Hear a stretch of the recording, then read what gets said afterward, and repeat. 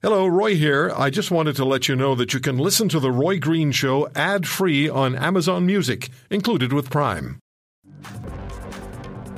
We're going to talk a little bit about, Joe Biden. As his time passed him by, particularly with the news now that Michael Bloomberg has entered the race for the Democratic Party nomination. We're going to talk to John Zogby, world-famous pollster, at JohnZogbyStrategies.com. But before we talk to John, here's a little bit of late-night, let's call it review of Joe Biden.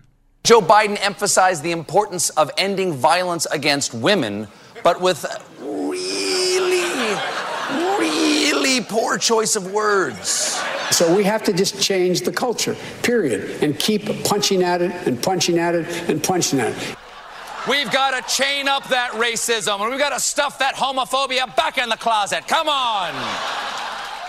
So when people start laughing at you, and they were laughing at him in the audience, the debate, and some on the stage were kind of snickering at him, is that the beginning of the end, the sign of the beginning of the end? There's an op-ed in The Hill, and it's written by our good friend John Zogby, and the title is Joe Biden Finished? Now, JohnZogbyStrategies.com is where you'll go on the web for John's company. He's also the founder of the Zogby Poll, op-ed writer for major U.S. publications, the author of We Are Many, We Are One, and the former pollster for Michael Bloomberg. So all sorts of questions converging on us, John, at the same time. So if I throw a goulash into the pot and I say one ingredient is Michael Bloomberg, the other one is Joe Biden, the third one is the rest of the Democratic nominees, what do we come up with? Is Biden sort of the odd spice in the pot now? What a terrible analogy. My God, did I come up with that? I'm following the metaphors. Hi, Roy. Hi. Well, for starters, Biden is still a front runner, okay, and he has been. And arguably, you could make the case that it's better for him in a crowded field to be in the high teens and low 20s than it is at this point in time to be polling in the 30s and running away with it, setting up expectations he can't possibly meet. So it does not help to be the object of ridicule, to be made fun of. His debate performances, have not been stellar, but for many of us, that's Joe being Joe. He's always stumbled over words. He's always talked too fast. He's always said the wrong thing. These days, they're appearing to be the inappropriate thing. I think he wish he had that moment. Keep punching. Moments over again. Yeah. When he said keep punching, we've got to keep punching away at it? Yeah, bad. Really bad choice of words. Is it a game changer? I don't know. Polls after the debates, still have him up there in the mix. Now, the Democratic Party establishment is concerned, and they are certainly enabling Mike Bloomberg. But it's too soon to predict anything. All right, so Michael Bloomberg. You were his pollster, and you were quoted in a story, and we talked to you last weekend about it. And you said words to the effect of, don't discount Michael Bloomberg. He could win this thing. So now that he's officially in the race, now that he's declared his candidacy for the nomination of the Democratic Party, how does that all change now for everybody in that race? Or does it? Well, in addition to the announcement, he also announced over the weekend that he's going to be spending $30 million over the next few weeks. That's more money than any other candidate has spent during this entire time.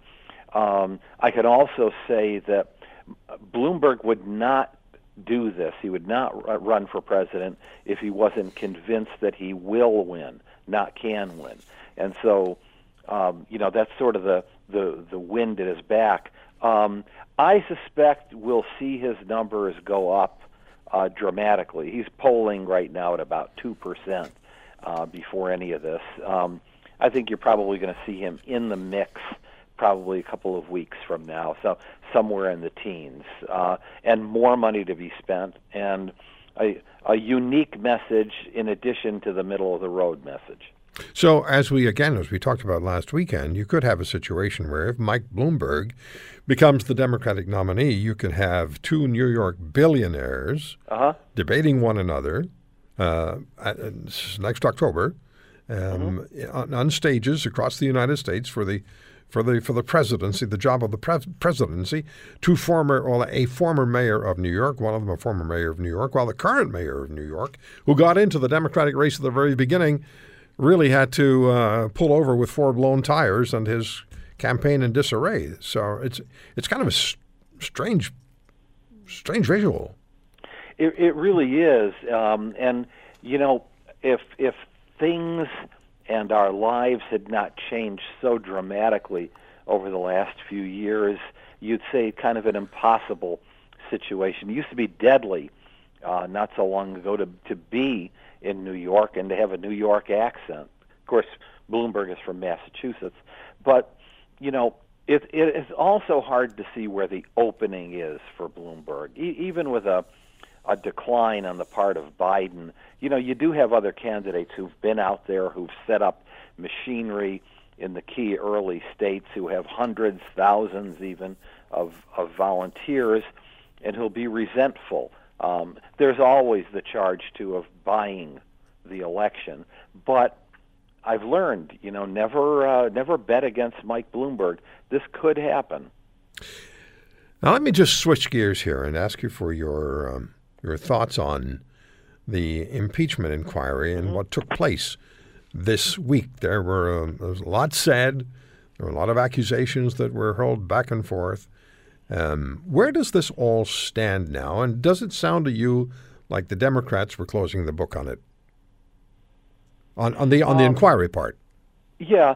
In terms of the inquiry into the Ukraine affair, it looks like the Democrats are closing the book on it. There are other investigations, other committees.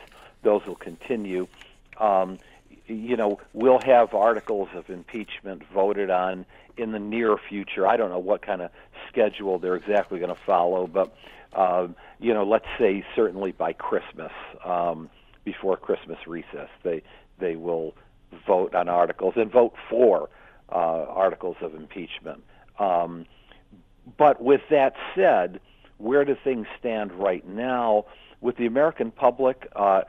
After the veritable bombshells of this week, some pretty credible, let's say very credible testimony by folks inside and on the periphery of the administration, public opinion really has not changed.